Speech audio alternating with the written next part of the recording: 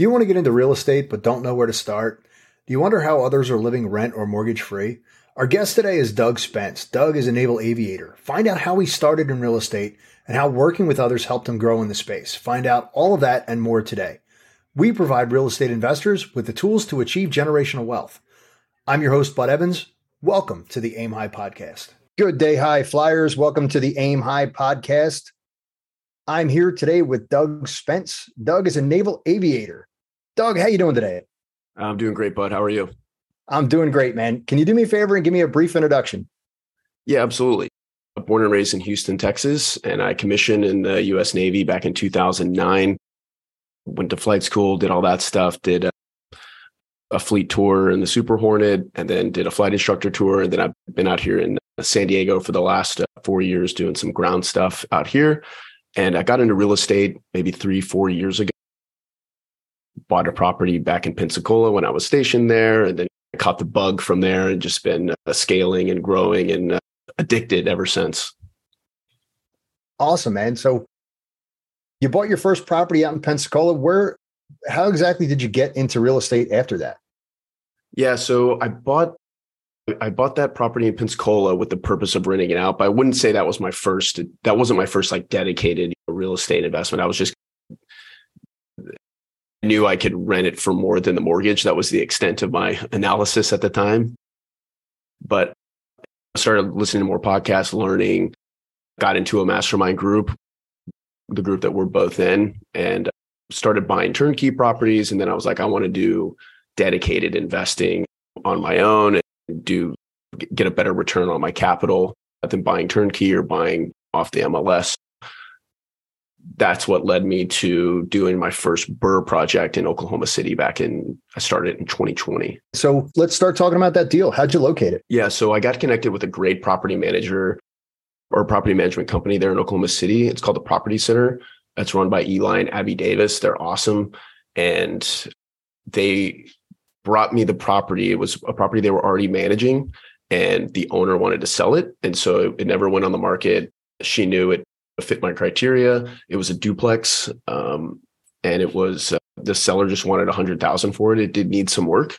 It was already rented too. So that was a cool part of it is most of the work it needed was exterior cosmetic work. So I was able to keep the tenants in place throughout the whole rehab, which was a big plus. So you were able to just basically take it over. Were you cash flowing right off the bat? Yes. So it was rented for, I want to say $695 aside when we bought it. Bought it for $100,000. It needed about $25,000 worth of work. The rehab, this is a good first lesson, is the rehab always takes longer than you think it will, and it always goes a little over budget, which this one did. Nothing crazy, but it was the time. It took a lot longer for various reasons. That was around COVID, so supply chain issues. There were weather issues, a number of factors that made it last longer than I thought it would, about twice as long. But we ended up finishing all the work. It appraised for $165, and 100 bought it cash, 100,000, and then put 25 into it, all using private money. And it appraised for 165. So I had a mortgage on it, I think for 137, 138, something like that.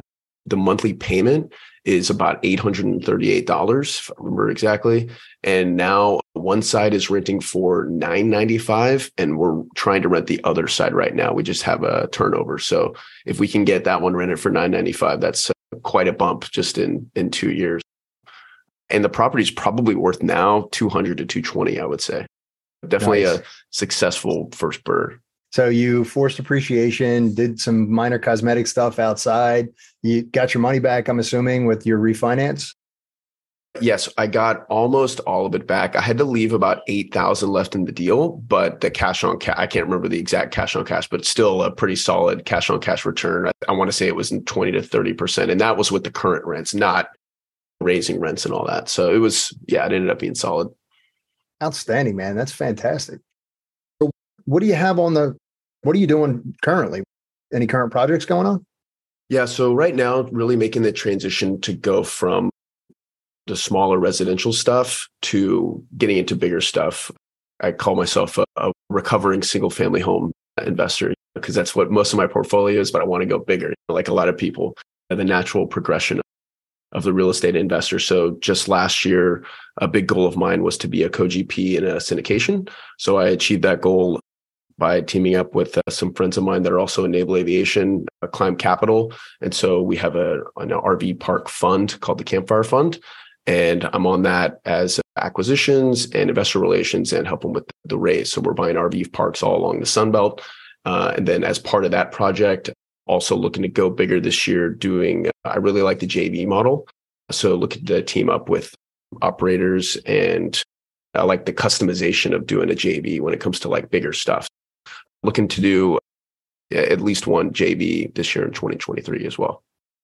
Awesome. Not a very lofty goal too. So you should be able to knock that out. I don't see that being a problem at all, man. Yeah. I like to try to maintain balance because we have an 8-month-old. And so could I do more? Sure. But I'm also still full-time active duty Navy. We have a baby at home. And so I don't want to sacrifice time with family or my health or anything like that just to get more real estate. So I'm trying to stay balanced. And if I can do 1 or 2 JVs this year, I'm happy.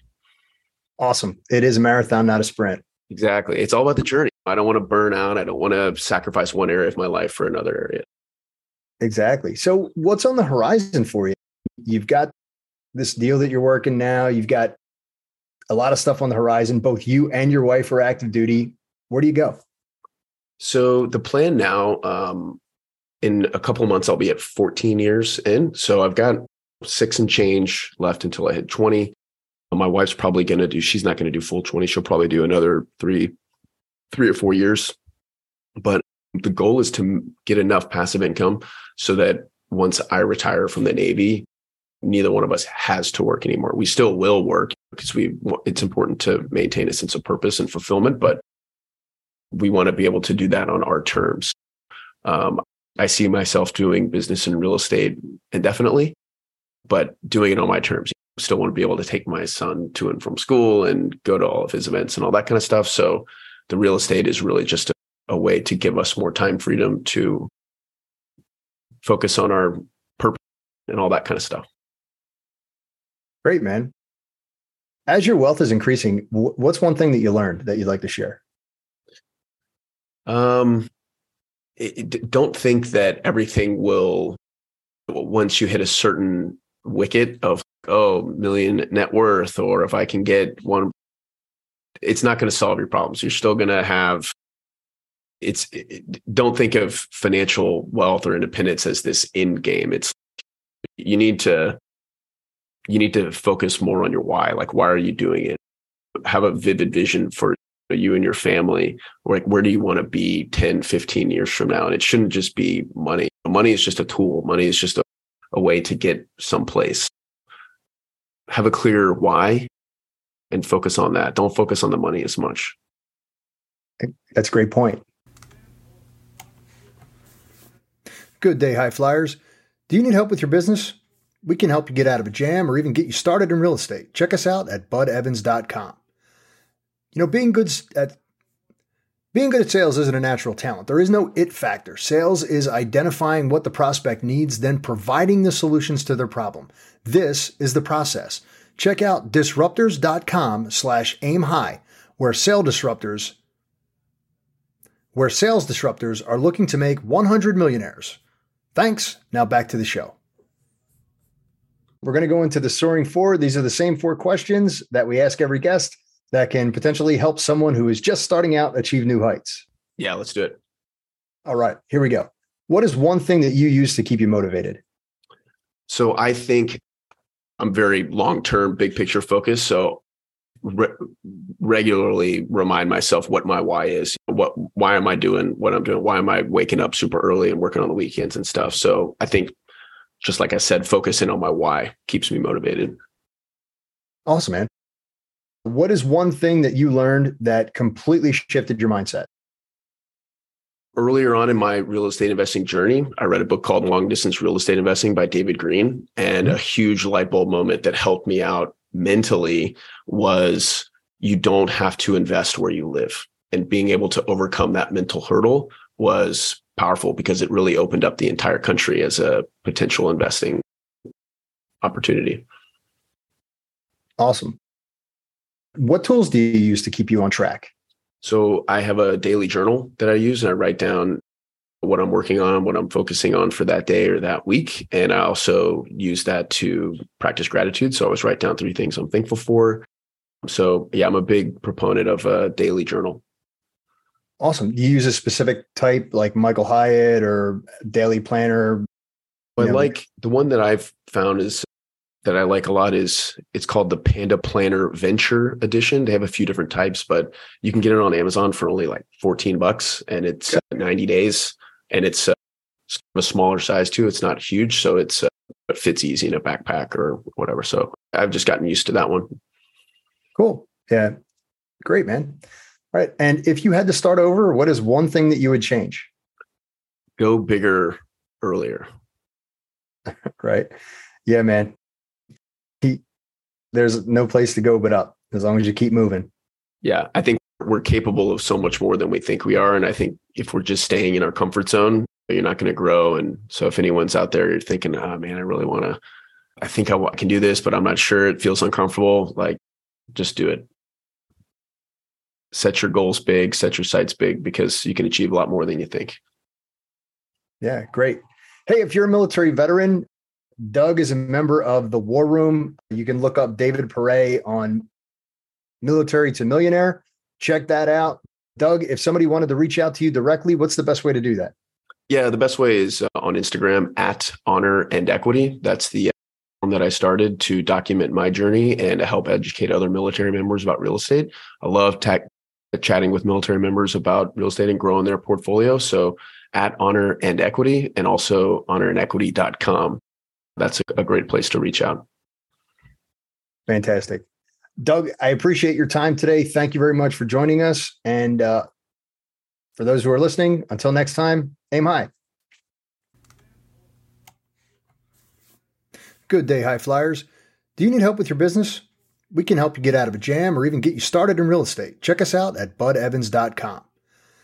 Being good at sales isn't a natural talent. There is no it factor. Sales is identifying what the prospect needs, then providing the solutions to their problem. This is the process. Check out disruptors.com/aimhigh, where sales disruptors are looking to make 100 millionaires.